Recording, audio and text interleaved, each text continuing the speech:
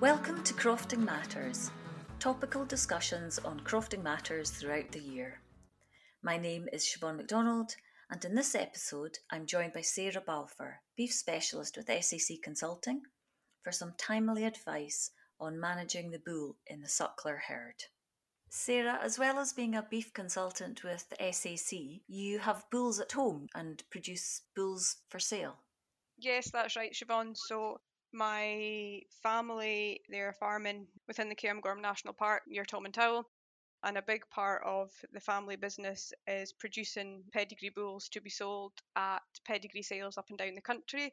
So we produce and breed Limousin bulls, Angus bulls, and I have my own small herd of British Blue bulls.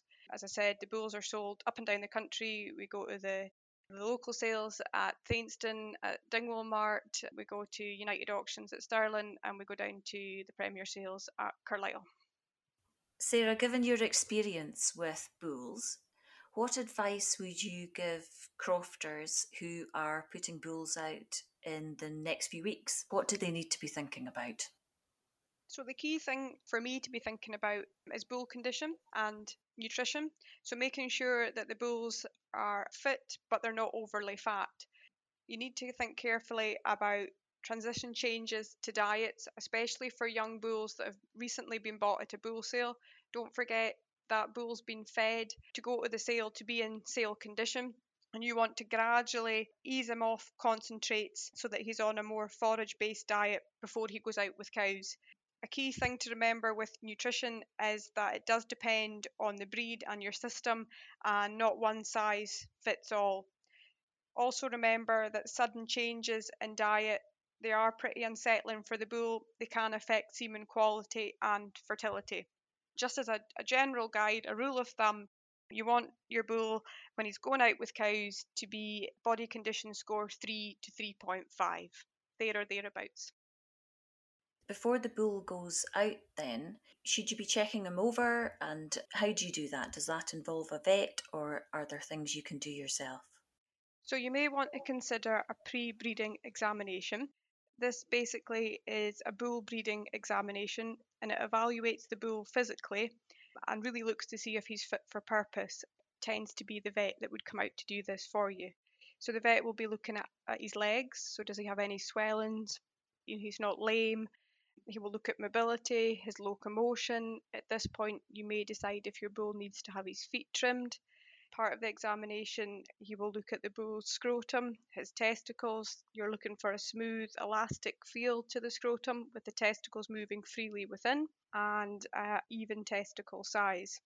If the bull's been recently bought from a sale, a society sale, he will have gone through a pre-sale vet inspection, and his testicles will have been measured. There's usually a locomotion test as well, so that's covered at the point of sale. But for anyone that's sitting at home with an older stock bull, you may want to give him sort of the once over and get the vet to check him out before he goes out with his cows. Sarah, should I semen sample or fertility test my bull, and if so, when should I do it? If you've recently purchased a young bull from one of the most recent bull sales, a number of breeders do now semen sample and fertility test their bulls prior to the sale, and you will know about this at the point of sale if the bull's already had a semen test. For those of you with older stock bulls or a bull already on farm, then yeah, I would say that semen sampling and a fertility test is definitely a good thing to do. There is no guarantee that a bull will remain fertile from 1 year to the next, and subfertility actually affects 20 to 25% of bulls. So although that bull is still capable of serving a handful of cows and settling them in calf, having a subfertile bull working within your herd leads to extended calving periods, low pregnancy rates, and in turn a higher cull-cow rate. While you're carrying out your semen test, you can check to make sure that the bull's penis looks normal, there's no warts, and there's been no damage or injury sustained from the year before. And you'd be looking to do this at least a month before you intend to put the bull out with the cows. I mean, you definitely don't want an extended calving period because that leads to all sorts of other problems too. Sarah, you said that fertility can be affected from 1 year to another, or even between taking the bull home from a sale, what affects semen quality? What can go wrong? Why would the quantity or the quality of it be affected? Okay, so if you've bought a young bull from a sale, you're going to take him home. He's in a new environment. He's got to get used to new surroundings. There's going to be a change in his diet. All of these things affect the bull and can affect semen quality. He may pick up a temperature while he's in transit, and if the bull starts to run a temperature, that does affect the quality and the quantity of his semen produced. A delicate question now. When it comes to the size of testicles, does size matter?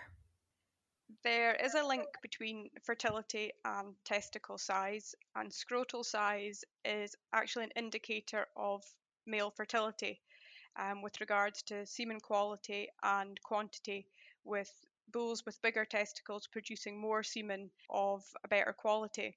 If you've bought your bull from a bull sale, he will have gone through a pre-sale inspection and his testicles will have been measured. Now, there is slight variations in the size between breeds, but they will have been measured to make sure that they meet the minimum breed standard before that bull is then allowed to be sold through that society sale. So, just for example, a Limousin bull at 20 months, the scrotal circumference you're looking for with that bull is above 34 centimetres. And what about vaccinations and wormers, etc.? When should you do it and what should you be doing? Before the bull is turned out with the cows, routine vaccinations is definitely something that you should do. So BVD vaccinations, IBR, lepto example, and routine treatments for, say, liver fluke, worms, and any external parasites. Make sure they're all up to date before he goes out with the cows. And following on from that, a common thing is feet and overgrown feet. If your bull needed his feet trimmed, when's the best time to do it? If your bull needs his feet trimmed, you want to be doing it at least 4 weeks before he's been turned out with the cows. Ideally 6 weeks prior to when you need him, and that's just really to give him enough time to recover from getting his feet done, and it ensures that he's good to go and that he's fit to chase those cows. Once he's out with the cows, what should I be looking out for to make sure that he's working?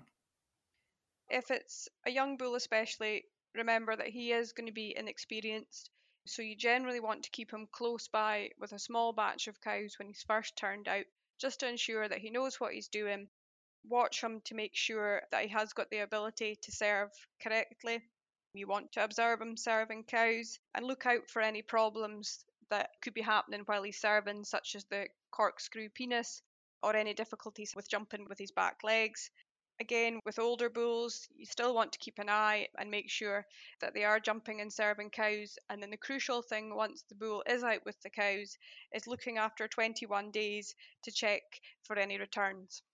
Sarah, in your herd, if you were putting a young bull out with a group of cows, how many cows would you give that young bull? I would say it does depend on the age of the bull and the breed of the bull. If it was my own cows, my own herd, the scenario for a new bull just coming home from the bull sale, I would give him 2 or 3 cows in a small paddock to let him exercise himself after being in a bull pen. I'd also make sure that those select few cows I gave him didn't have any issues the previous breeding season. So they didn't have a bad calving or they didn't have a C-section, for example. So they should be good and they're cycling regularly just to get them off to a start because these young bulls are inexperienced. And then I'd gradually build them up to the batch of cows that you're planning to give them. That's what I would personally do, and I think that's what works. So after he's quite happy, he's settled with that handful of cows, gradually increase the number until he's in with his full batch that you're planning. But you don't want to take a new bull home from a sale and throw him out with 30, 40 cows when he's inexperienced, he doesn't know the job. That's when injuries occur, and there may likely to be repeat services. And at that point, that's when people tend to blame the bull when it may not necessarily be him that's at fault. An older stock bull that knows the job, that's been on the farm for a few years, he can go out with his batch of 30, 40 cows. Again, it completely depends on your own management system and the breeds that you're using. That's really interesting. So it needs a bit of forward planning then. Most crofters I've got small herds, so if you've only got 7 or so cows, that's quite tricky. That's a good time perhaps to be using the Crofting Cattle Improvement Scheme, the bull hire scheme. People do need to think a bit in advance if they're getting a young bull. Another issue that happens quite often, of course, is the bull going lame. What can you do then if you have a lame bull, and will the bull still work? Should you be stopping him working? Does it depend on the injury? If the bull's gone lame when he's out with the cows, the first thing to do would be to speak to your vet, discuss options, find out what's happened. Is it a serious injury, which means that he's not going to have the ability to serve cows, or has he just gone slightly lame for whatever reason? So you get the vet in to check him out and have a plan B, a backup plan if the bull does go lame. Can you, for example, mix two lots of cows together?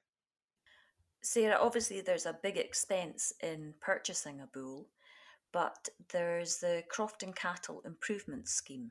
Can you tell us a bit about how that works? Owning a bull and keeping a bull, it's an added expense to the herd, especially in a crofting scenario, whereas you've mentioned folk may only have a small number of cows, and that's where the Crofting Cattle Improvement Scheme can be used, otherwise known as the Bull Hire Scheme. So it's open to groups of at least two crofters who get together to hire and use any bull. And what you need at that point is to appoint a custodian. So basically, that person is sort of overall responsible for the bull while he's out on the farms. They need to be available example for when he's dropped off, and that custodian is also the person that's responsible for recording the bull's on and off movements. How much does the scheme cost? The cost depends on whether the bull is kept by the crofter over the winter. So, if the crofter decides to overwinter the bull, depending on the breed, the cost is approximately £900 to £1,000 versus £1,300 if the bull is not kept at the croft over the winter. So, if he's returned back to the bull stud. And what are the benefits of the bull hire scheme for crofters? Okay, so there are numerous benefits to crofters who are interested in joining the scheme and hiring a bull through the scheme. Reduced cost of the cows served is certainly the big one. They don't have the cost of keeping a bull all year. You're guaranteed a bull with a high health status, so there's less risk of diseases such as Johne's being introduced to your herd. You also have less risk of if the bull was to go lame, something you mentioned earlier. Through the scheme, they would provide you with a replacement if for any reason that bull wasn't fit for purpose or wasn't able to work. And I suppose another benefit too is that you may have access to better genetics, which you may not necessarily have access to. You also have the choice of different breeds as well. Not having to keep the bull over winter is a huge benefit for folk, and also the replacement scheme is amazing that they can get a bull out to you as quickly as they do. I know a lot of people that really appreciate that one. And the cost, if it's divided over, say, 10 cows, then about £50 a calf or so, which doesn't seem so bad when you think about it that way. For people who are thinking of buying or hiring a bull, though, what's the tipping point? At what point would you say it's better to hire or better to buy? I think it will depend on your individual system, your own management system, and what you're potentially trying to achieve within your herd. If you have a small number of cows, then it's probably not economically viable to have a bull sat there all year when he may only be being used at this time of year. Again, depending on your system, if you're breeding your own replacements, say, in a small herd scenario, it probably doesn't make sense either to have your own stock bull because he will very quickly come back onto his own stock.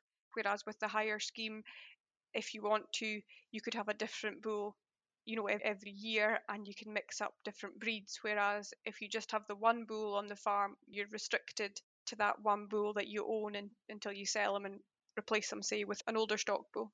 It really comes down to what works best for you, I would say. Yes. And if you have a bull hired through the scheme, what if there's a catastrophe and the bull dies or is just injured? So your first point of call would be to get in touch with the bull stud manager and let him know what's happened. So if the bull's died, unfortunately, is your responsibility to dispose of him. And through the scheme, a replacement will be supplied if you need and if you want a replacement. And again, if the bull is injured or if he's ill, you want to get in touch with the bull stud manager, let him know what position you're in, call the vet, get the vet out to assess the bull. Another benefit to the scheme is actually that all the vet fees are charged to the Scottish Government bull stud. And if for any reason the bull can't work due to his injury or it's going to be a long time before he's able to work again, a replacement will be supplied to you if you want one and if you need one through the scheme. So you're fully covered for accident, injury, and death. That's excellent. If folk are purchasing a bull, should they be looking at EBVs? What are the advantages? So EBVs are estimated breeding values and they give a guide to that bull's genetic merit. They are a good guide, and personally I think they should be used as a guide only. They help the decision process, they shouldn't dictate it, and they can be used alongside locomotion and the characteristics that you're looking for within that breed. Thank you very much, Sarah. What are the key things that you'd like people to take away from this podcast? Number one would be if you've bought a new stock bull, so a young bull, is just to think about that transition change and his change in diet. Because I mentioned before, he's been fed for sale previously, whereas you now want him in working condition, but you need to manage that transition and diet change carefully so that he's not upset and not unsettled and that you don't go and affect his fertility. Number two, again, relates to if you've bought a new and a young bull, is just to remember that he's inexperienced, so you do need to just keep an eye on him and make sure that he knows the job and that he is able to serve cows. Number three would be don't always blame the bull. If you've got one or two cows which are repeating, it's not necessarily the bull that's at fault. Just keep an eye on him and assess the situation. And a final point would be for crofters thinking about using the bull hire scheme would be to pick up the phone to the manager, discuss your requirements and just see what's available and make use of a really great scheme. Thanks for joining us for this episode of Crofting Matters. If you enjoyed the podcast, please like, follow and subscribe to our show. Leave us a review to let us know how we're doing. And if you'd like to get in touch, you can find our contact details in the show notes below. If you enjoyed listening to Crofting Matters, you may enjoy some of our other podcasts, such as Stock Talk, a monthly panel show featuring timely advice and expertise on managing your livestock. Come back next month for more Crofting Matters. The Farm Advisory Service Podcast. Audio advice on livestock, crops and soils, environment, rural business, and more. Brought to you in association with the Scottish Government.